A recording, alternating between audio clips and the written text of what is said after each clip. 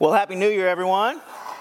Happy New Year. It's the first Sunday of the year. I like to say, however you start something is typically how you finish something. So you started well. We're here at church today. I love New Year's because I get to hear all these wild resolutions. I love hearing resolutions. People have really great resolutions. I like creative resolutions.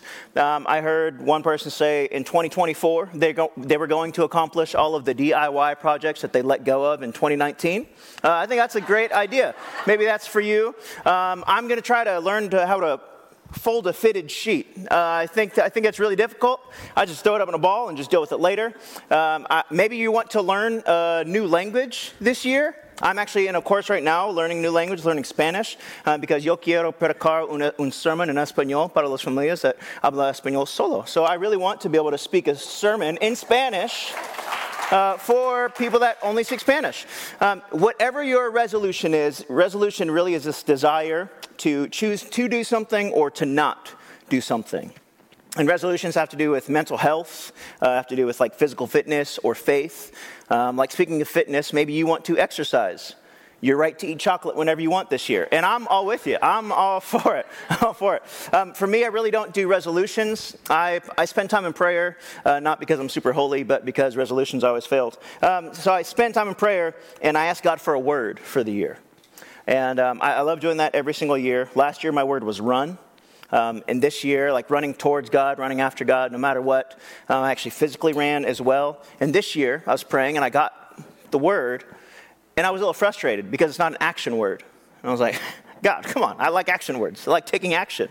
And I felt this word, and I was wrestling with it. And it's my word for 2024, and I want to share it with you. The word is more. And when I heard the word more, and I felt God, saying the word more, I was like, that sounds like a request. And God was like, no, but it's an offering. And I said, well, Lord, this word more, I was frustrated, and so I started praying even more with him. And God's okay with your frustration, by the way. You can be frustrated and talk with him.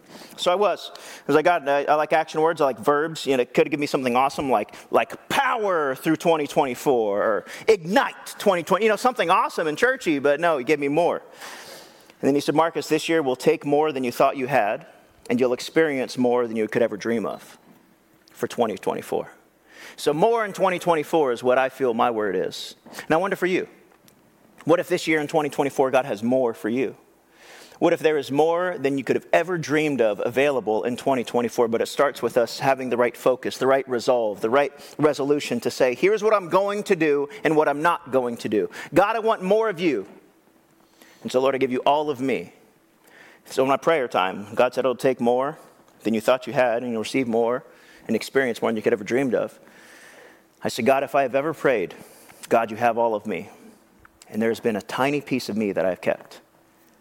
God, I want to give you all of me this year.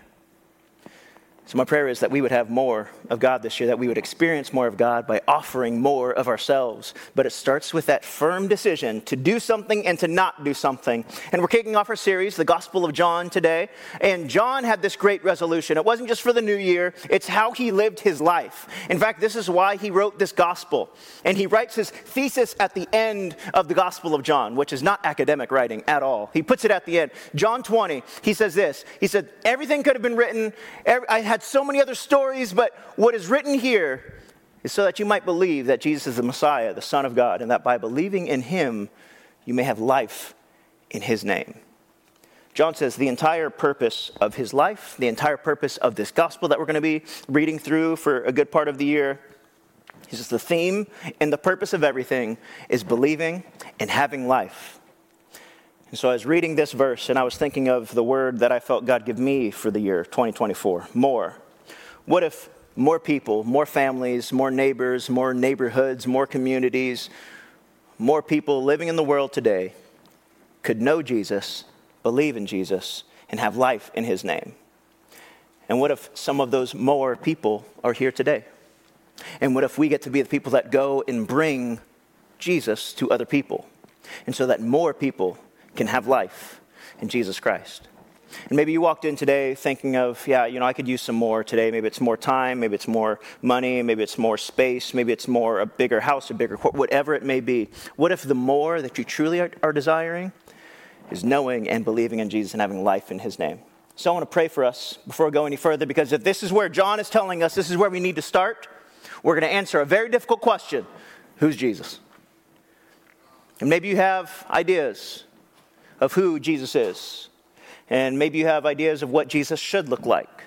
Maybe you grew up thinking, yeah, maybe he's this prophet, says things about God. And maybe he was just a good guy. Maybe he was just a good role model. Maybe he was just a historical figure. Maybe he was made up. What if the answer to who is Jesus is something that God wants us to really dive into in 2024?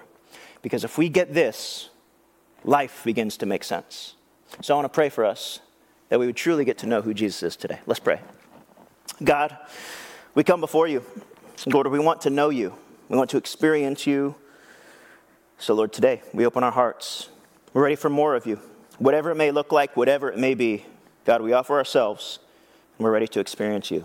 In your name we pray. Amen. So who is Jesus? Now, whenever you meet someone, you typically ask them, what is their name? You ask where are they from, what they do for a living, and then you start to figure out, do I like this person or do I not like this person? But where are we going to begin? If we're asking the question, who is Jesus, where do we begin? Well, we begin in the same gospel, the same book that everyone who says yes to Jesus as a church, we say, if you're going to start anywhere, start in this book. Start in the Gospel of John. Many people have said, if you want to get closer to Jesus, get closer to the Gospel of John because you'll find him there. So who is Jesus? Well, if you have your Bibles, open with me to the book of John. Chapter 1 is where we're going to be. John is in the New Testament. So if you open your Bible halfway, you'll get to like Psalms or Proverbs, maybe Isaiah. Keep going over to the right. You'll see some of the older prophets, the post-exilic prophets. You'll see like Hosea. You'll eventually see Malachi, which is the last book of the Old Testament. Keep turning. You get to Matthew, which is one of the four Gospels, Matthew, Mark, Luke, and John. Matthew is written to a Jewish audience, and it's all about the kingship of Jesus. And so you read Matthew is all about what Jesus said. And then you get to Luke, which is written to a Roman audience. And the author of Mark is saying, hey, I understand you know these all big, powerful people. But in Mark, the author is saying, I want you to know this servant. This servant that you find in Jesus. So that's what you see in Matthew, and then in Mark, and then in Luke. Luke is writing to a Greek audience, and the Greeks at the time are really big thinkers. And Luke says, I want you to see what Jesus felt. Not like Matthew, just what he said, and not like Mark, just what he did. I want you to see what Jesus felt. And then John, the gospel we'll be in, he says, I want you to see who Jesus is. Like, I want you to know one thing about him, and one thing about him for sure. And John doesn't start like Matthew did, going back to David. John doesn't start like Luke did, or Mark did, going back to Adam, and doesn't start like Luke and starting with the birth. He goes back even further. In John chapter 1, John, written by one of the best friends of Jesus, the closest friends of Jesus, who doesn't even out himself as the author of the book of John. He doesn't even say his name. When he talks about himself, John the author, he will say things like, the one whom Jesus loved. Now you hear that at first and you're like, he was really prideful. No, or he had a recognition that God is so great and powerful that he would send his son Jesus to love someone as messy as me. That's who's writing this gospel. He does get a little prideful a little later when he says two of the disciples raced to the tomb in John 1. I mean, come on. One of them won and it wasn't Peter, right? Like, okay, come on now. But John, he loves Jesus and Jesus loves him. So we're going to start. In the beginning, verse 1, was the Word, and the Word is with God. And the Word was God. He was with God in the beginning. All things are created through him, and apart from him, not one thing was created. Now, just think right now for all the things that have been created, all the things that you see, the trees, the sun, the moon. I think of stars. I love stars. Just in our galaxy, there's 100 billion stars. With all the galaxies that we've been able to see, with people that are much smarter than me, going out into space, terrifying, there's over 100 million galaxies. If you were to add just the space that we've been able to see and even somewhat be able to understand with all of the galaxies and all the stars, there's 10 octillion stars just in the galaxies that we've seen. Octillion is a 10 with 27 zeros behind it. And John is saying, Those stars, yeah, Jesus was there creating those. Like, don't you think every time you see a tree, Pastor Brooks talked about those sequoias, God created those. Like, everything that you see had a creator. In verse 4, in him was life, and that life was the light of men. That light shines in the darkness, yet the darkness did not overcome it. There was a man sent from God whose name was John. This is not John, the author of this gospel. This is not John the apostle. This is John the baptizer, John the Baptist, J the B, whatever you want to call him. This is J the B. John the baptizer, he is the cousin of Jesus. He is the one who would essentially baptize Jesus later on. He is the one who was in his mother's womb, Elizabeth's womb, when Mary walked in and Jesus was in her womb, and then he leaped for joy and was filled with the Holy Spirit. It was all wild. That is who we're talking about, J the B. There was a man sent from God whose name was J the B. Verse 7. He came as a witness to testify about that light, so that all might believe through him. He was not the light, but he came to testify about the light. He was not the light, but came to testify about the light. That's our job. We testify about the light, and we share it with the rest of the world. Verse 9. The true light that gives light to everyone was coming into the world. He was in the world, and the world was created through him, yet the world did not recognize him. Verse 11, he came to his own, and his own people did not receive him.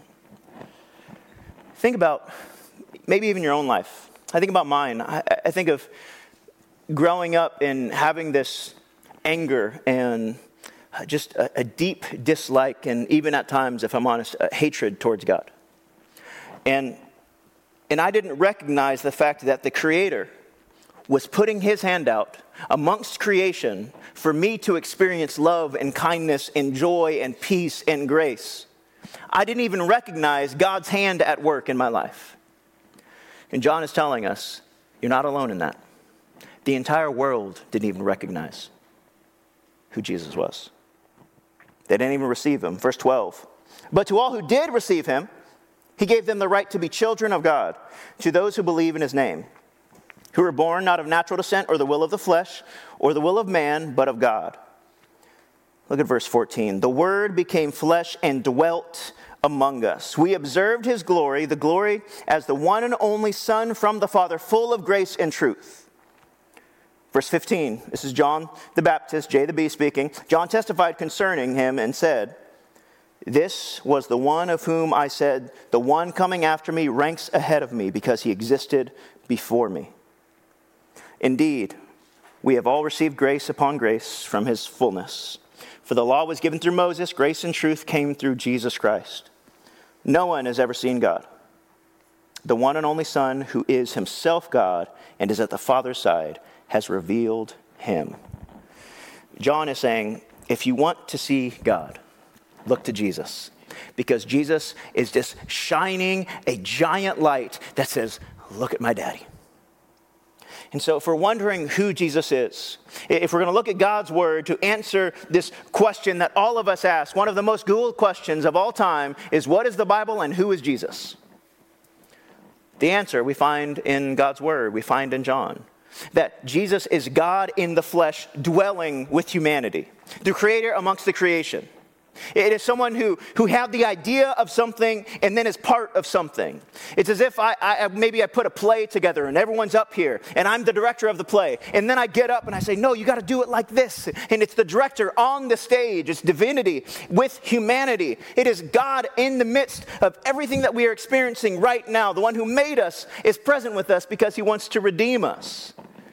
So John says, in the beginning. Now, when we read in the beginning, the original readers would have immediately thought of Genesis 1:1. In the beginning, God created the heavens and the earth. The earth was formless and void. So you should start thinking that kind of language. John 1 and Genesis 1 are literally a bit of a parallel. John is saying, yeah, I'm talking about that beginning. And notice John doesn't say around the beginning, at the beginning, from the beginning. He's saying in the beginning, before there even was a beginning. Outside of time, space, and matter, God existed. And what did it look like? Well, God was present and so was the Word. And we read the Word and we're like, oh, the Word, that's cool. The Word is Jesus. We sang the song. You were the Word at the beginning. What does it mean? That word is a beautiful Greek word. Logos. Would you say it with me? Logos. Beautiful. Just theologians in this room, I'm so amazed. Logos, you have to be thinking first exactly what that word means. That word can mean speech. It can mean word. It can also mean principle. But to go even further into what this word means, we have to put the mind of a Greek philosopher on. Because Greek philosophers at the time, they would look around at all of the earth, and they'd say, everything that you see was pre-existed by a thought. And so the Hebrew people, the Jewish people at the time, they were like, yeah, Greek philosophers, you're right. There must have been a thought. They said, yeah, you see this book? First it was a thought, and now the thought has appeared. And the Hebrews were like, you're right. But there had to be a thinker. And the Greek people were like, no, there wasn't a thinker. There was just a thought. And Jewish people said, no, there was a thinker, and the thinker is God. And so John is saying to all of the Hebrew people who understand the Hebrew Bible and the Old Testament, when I say the word, we're talking about the ultimate thinker. And to all the Greeks that are writing, because John is writing his gospel to the entire world. It wasn't just the Romans, it wasn't just the Greeks, it wasn't just the Jewish people, it was everyone. He says, when you read this, the person, the being, the God that had the ultimate thought and is the ultimate thinker to provide everything you see in existence is the Word. The Word is with God, and the Word was God.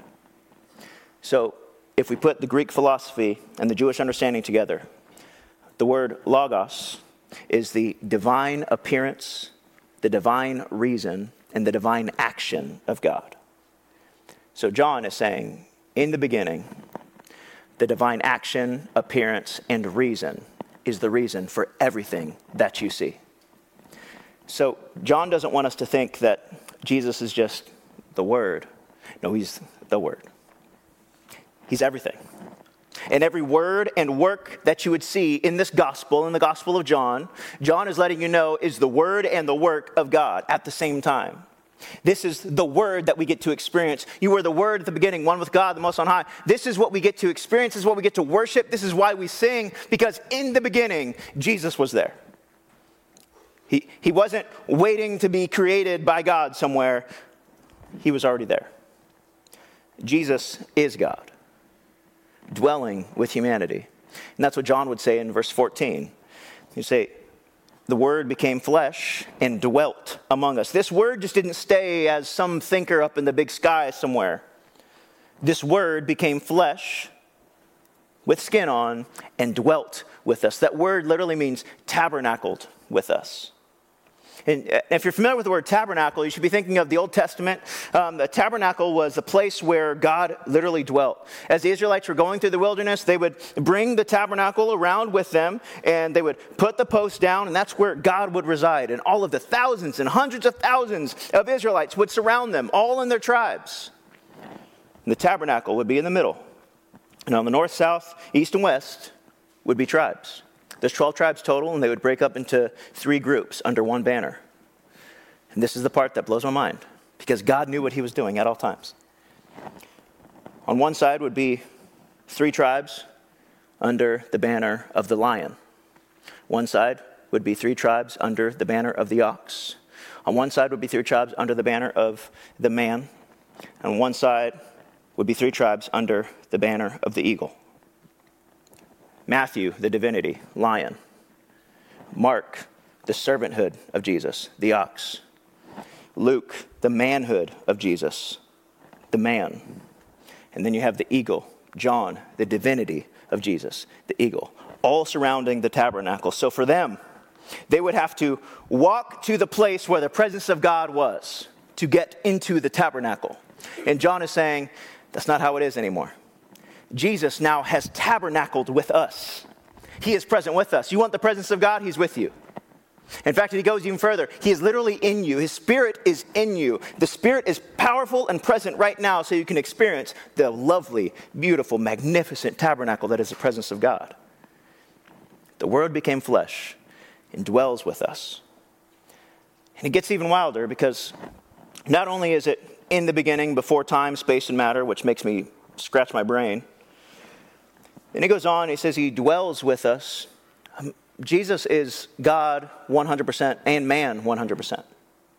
So he's a 200% being? Yep. That doesn't make sense. Exactly. I heard one person say, if God is small enough to be understood, he's not big enough to be worshiped. He's 100% man, meaning that Jesus wept, the shortest verse in all of Scripture found in the Gospel of John.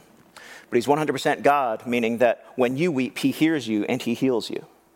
He's 100% man, meaning that Jesus slept, which we find in the Gospel of John, that Jesus needed to sleep. But he's 100% God, that when you sleep and breathe your last, as Jesus would call sleep, he can wake you up again and resurrect you from the dead. He's fully man, that he needed to eat. He would get hungry. So if you want to be like Jesus, eat more food, right? And then you get to, he's 100% God, so that when you are hungry and are thirsty, he can provide something that you'll never thirst again and you'll never hunger again, because what he provides always satisfies. He's 100% God and 100% man, who hears you, who wants to heal you, who wants to provide for you, who wants to feed you, who wants to clothe you, who wants to give you peace, to give you rest, to give you hope. This is the God that we serve. Not a God who is just super far and away and some thinker sitting up there somewhere, and hopefully maybe he'll come down every once in a while. I love how William Barclay, he's a great theologian, he wrote many commentaries, many books.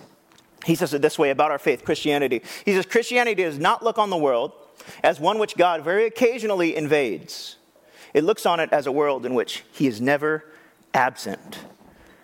I'm so thankful we serve a God who is never absent. And think about Jesus putting on the flesh and dwelling with us, tabernacling with us. That means the things he faced and the things I face, they're similar things we faced, both of us. Jesus faced hunger. You probably have, I have. He faced poverty. He faced seeing sickness. He faced loss.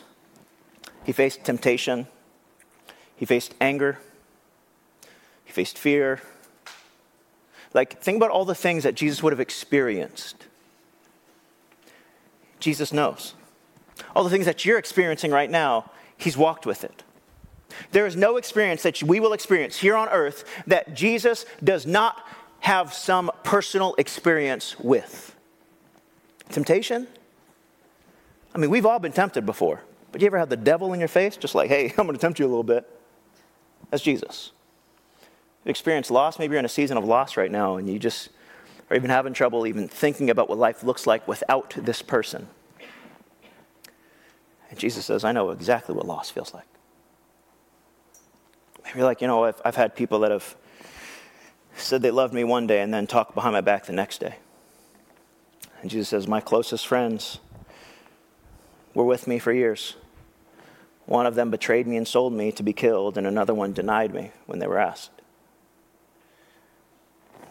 There's nothing that you've experienced that God hasn't also experienced. And the best part is he endured it and overcame. Like the song we sang, I'm fighting a battle he's already won. And so if I know that, I walk in a little different. I'm going, it's a tough week. I'd just be, man, it's a tough week. I don't know what I'm going to do. It's a tough week. Don't know what I'm going to do, but I know what God's going to do. He's going to overcome it. I don't know how. He's just going to. Because that's the God that we serve. He is not absent. He's fully present with us. And in the midst of everything that we face, John calls it one word. Everything, every pain, every suffering, every sacrificial thing that you didn't ask for, the things that are coming to you that you wish didn't even happen, John calls it darkness. And in the midst of the darkness, Jesus is the light. And this is what John wants us to understand. This is what we should be experiencing. The fact that in the midst of my darkness, God is shining a light. The same light that when God was creating the heavens and the earth, he said, let there be light. Light challenged the darkness that day, and the light has been challenging the darkness ever since. That same light is available for us in the midst of our darkness. I'll never forget the story that I heard Billy Graham share about this young boy in Scotland who was fascinated by all of the street lights. And he'd walk down the streets with his family, and he'd look up all the street lights. One morning, the family went out. They were walking around dusk time, and the little boy saw this man climbing up the light. because it was at a time when the lights didn't turn on automatically like they do here. It was back in the day when someone actually had to go light the lantern with the oil and the match. And the little boy is watching, and he's just fascinated. The person climbs up the lamp and goes down, goes to the next one, climbs up, lights it, goes down. The little boy grabs his dad's hand and says, "Dad, look." The dad says, "What?" And he goes, "That man's punching holes in the darkness." That's what God does in the midst of our darkness. Just punching holes. God, there's no way that you could come through. Boop. God, if there could just be a little bit of boop. He's punching holes in the darkness. When I feel like there's no way that God could do something, he says, that's when miracles happen. That's what I do. And John says, in him was life, and that life was the light of men. That light shines in the darkness. That light is here. It's the enemy's goal to blur you from being able to see this light. When you're in the midst of your darkness, we isolate, we get away, like Pastor Brooke talks about. We like to get away, and then we forget about our groups. You forget about our community. It's just ourselves. And the enemy says, that's where I want you to be. And when I'm isolated, I have trouble even seeing what God is doing. And my prayer, I forgot my word, more for the year. Lord, I just want to see more of your light. I just want to see more of your light. And watch what happens as you start looking for it. Because the light is there. And although you may not be able to see it, it doesn't mean that the light isn't working. Have you ever gone to work and then you come back home and you left the light on? Oh, it's the worst, because you want to yell at yourself. Just because you weren't there doesn't mean the light wasn't working. But the moment you walked into the house and received the benefit of the light, you realized the light was on. Some of us need to realize that God's light has been shining, and I just need to be positioned to be able to experience the benefit of his light. There's a song, every time I get to this passage, there's a song that came out in 1995 that I can't help but think of. And I want to read the lyrics to you, because I heard this years later, because I was not about Jesus stuff when I was younger, unfortunately. And then I met Jesus and I was all in. I was like, there's like people that sing about Jesus? Oh, yeah. And the lyrics say this: I keep trying to find a life on my own apart from you. I'm the king of excuses. I've got one for every selfish thing I do. Let me tell you, reading that as an adult now, man, these people knew how to write. What's going on inside of me? I despise my own behavior. This only serves to confirm my suspicions that I'm still a man in need of a Savior. I want to be in the light as you are in the light. I want to shine like the stars in the heavens. Oh, Lord, be my light and be my salvation, because all I want is to be in the light. DC Talk. And they would go, all I want is to be in the light. Yeah, it was my jam. That's my jam for this year. God, I just want to be in the light. All I want to be is in the light. Out of everything else that I could experience, the one thing I want more of is your light in my life this year. Maybe more light in your family, more light in your kids, more light in your neighborhood, more light in your community, more light in the schools, more light in your workplace. All I want is to be in the light. That's it. And it gets even better, because as you go through this verse, it says, and yet the darkness cannot even overcome it. The light is shining, but the darkness can't overcome it. This is an amazing Greek word, one of my favorite Greek words, and I truly mean it, katalambano. It sounds like something I would say if I did karate, which I don't, obviously, because that's not a karate move. But katalambano, that's what katalambano, I got you. Katalambano, it doesn't mean just overcome. It means to overtake. It means grasp. It means comprehend and understand. So John is saying this light happens and the darkness is truly confused by it. It is befuddled, one might say. It doesn't understand how powerful this light is, because the darkness says this can't be happening. It's darkness, and yet there's still a light. My wife and I have a cat at the house, and I like to mess with cats because they're not in the Bible. So I just have fun. No, I'm just kidding. Kind of kidding. But we have a laser pointer for the cat. And what I like to do is mess around with the cat with the laser pointer, and it tries to grab the light. but it can't. And it will like jump and run over couches and everything and just can't catch the light. And preparing for the message this week, I was like, I wonder if that's what the enemy feels like. When in the midst of the darkness, the light is shining, the enemy's like, turn that light off. Would you just, I can't even grab where that light is coming from. Would you just turn that light off? Oh, nothing will stop this light from shining, ever. This light is always shining. We just have to be looking for it. The same light, as I said, when God created the earth, let there be light. The same light that led the people of Israel, cloud by fire at night. The same light in Psalm 19 when David is praying. And he says, I look up to the moon and the stars, and the heavens proclaim the glory of God. And the heavens and the earth declare the mighty works of his hands.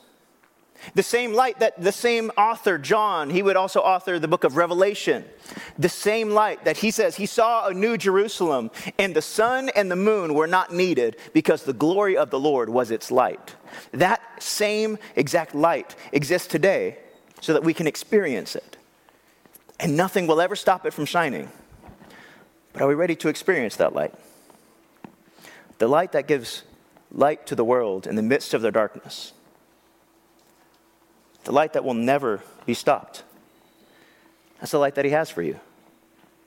And if you keep reading with me in John, you get to see what happens when we get closer and closer to this light. John 1:35, I'll catch us up to what happened. John the Baptizer, John the Baptist, J the B, is walking around, and people are like, are you the guy? And he's like, I'm not the guy. You're the guy, though. I'm not the guy. There's someone who is coming who's greater than me. I can't even touch his shoes. It's wild. I'm telling you. I baptize with water. This other one baptizes with Holy Spirit and fire. I can't do that. If I baptize you with fire, it's not going to be good, right? That's not me. They're like, you must be the guy. I'm not the guy. Are you a prophet? I'm not the guy. There's a guy coming. And then one day, he sees him. And he goes, behold, the Lamb of God who takes away the sins of the world. And that's where we jump in, verse 35. The next day. So this is after he saw Jesus. The next day, John was standing with two of his disciples. These disciples have been walking with John, J the B, John the Baptist, John the Baptizer. They've been walking with him for years. And the whole time he has been saying, there's someone coming. Verse 36, when he saw Jesus passing by, he said, look, the Lamb of God. It breaks me every time I read that, because we miss it if we just look at it just at face value. You see, for John the Baptist, he's talking to a group of people who understood what sacrifice looked like. And when you did something wrong, a sin, transgression, or iniquity, we've talked about these words, and we want to make sure we all are on the same page. Sin is doing something wrong, missing the mark, literally what it means, like a marksman were to miss a mark.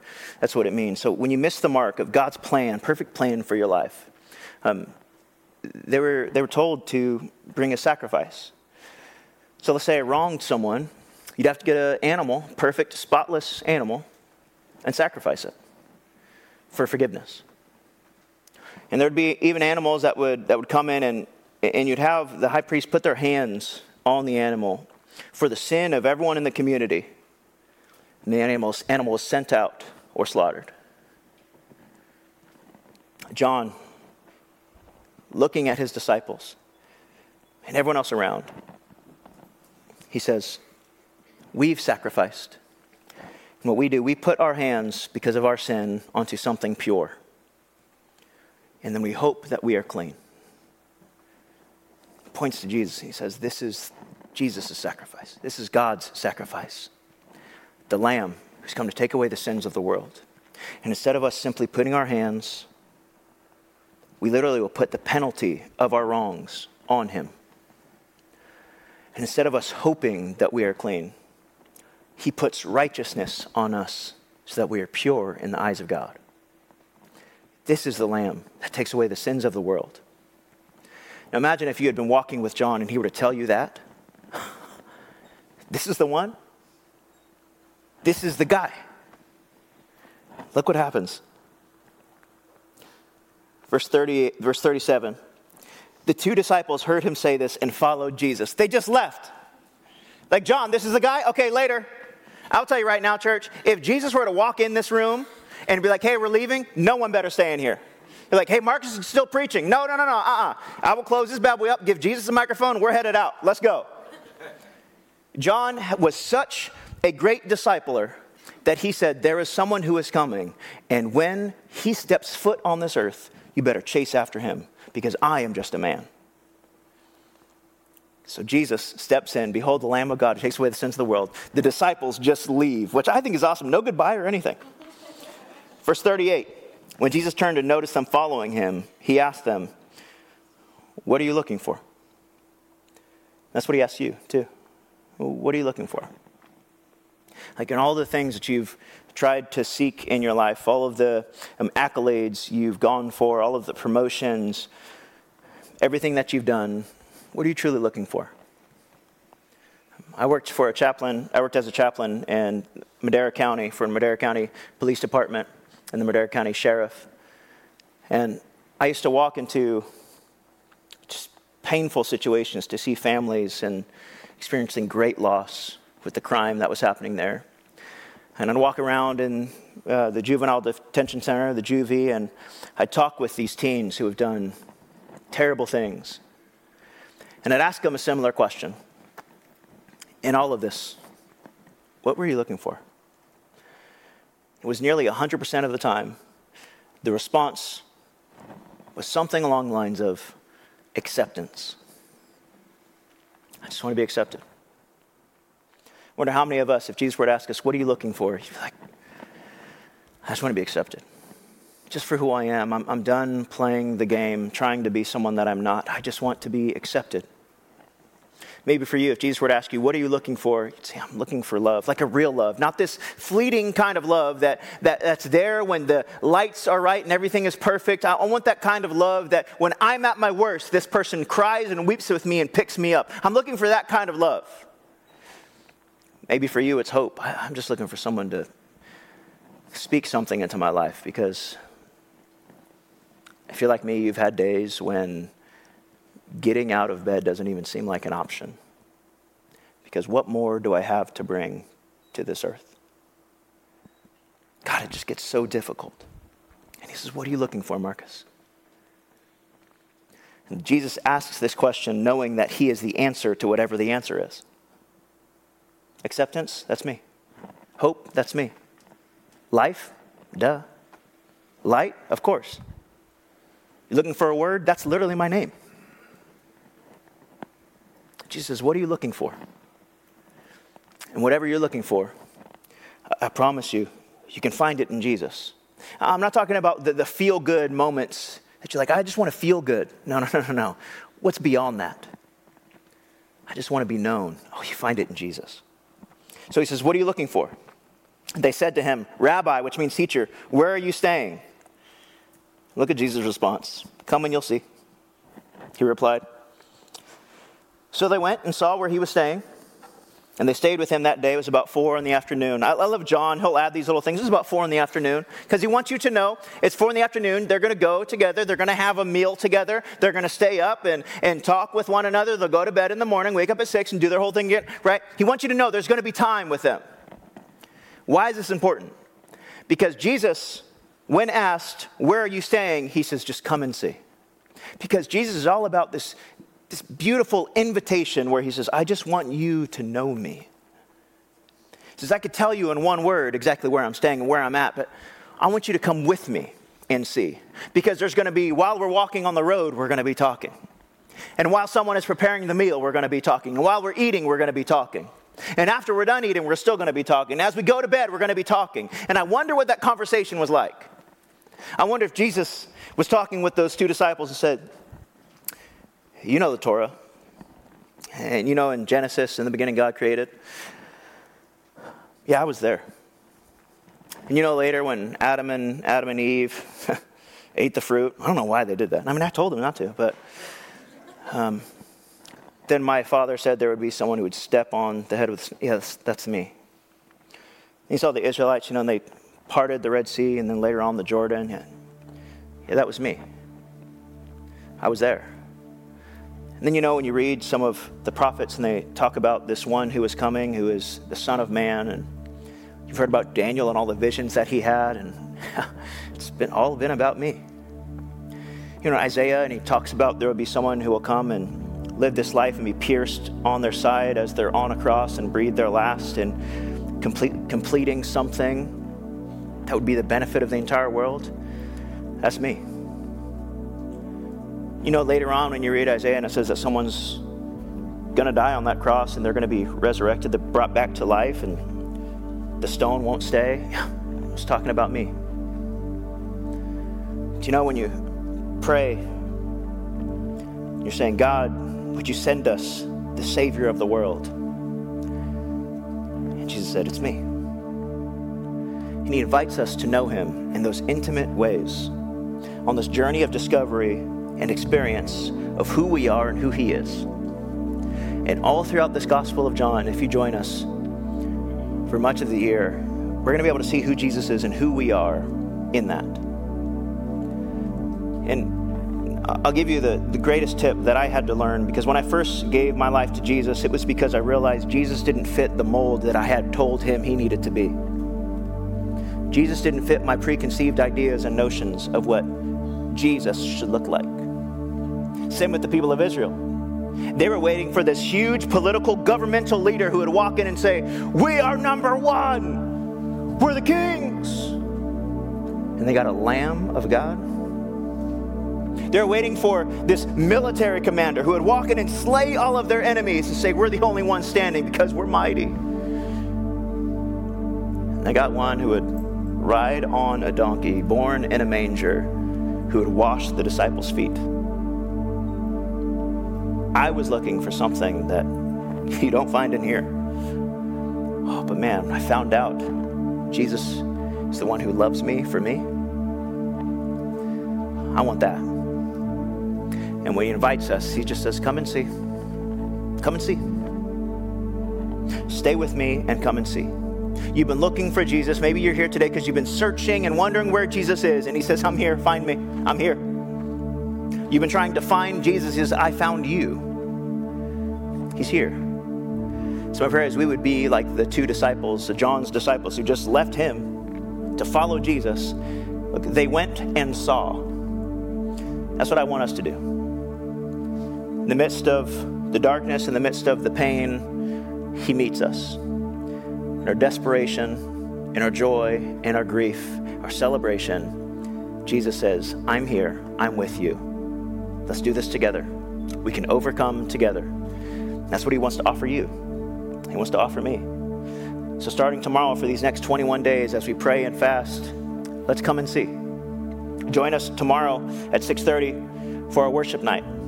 Come and see. Join us on Wednesdays at 6 a.m. I'll be here praying, ready. Come and see. And if you go and you don't see anything, your money back. It's free. But come and see, because he's invited us to come and see him. Let's experience him together. It's going to be a powerful series as we go through the Gospel of John. He has a word for you, a word for me. He wants to change our lives. No matter how long you've been walking with Jesus or you're just on the journey towards him, God wants to do something in your life today and through the rest of this year. Let's pray together. God, we love you.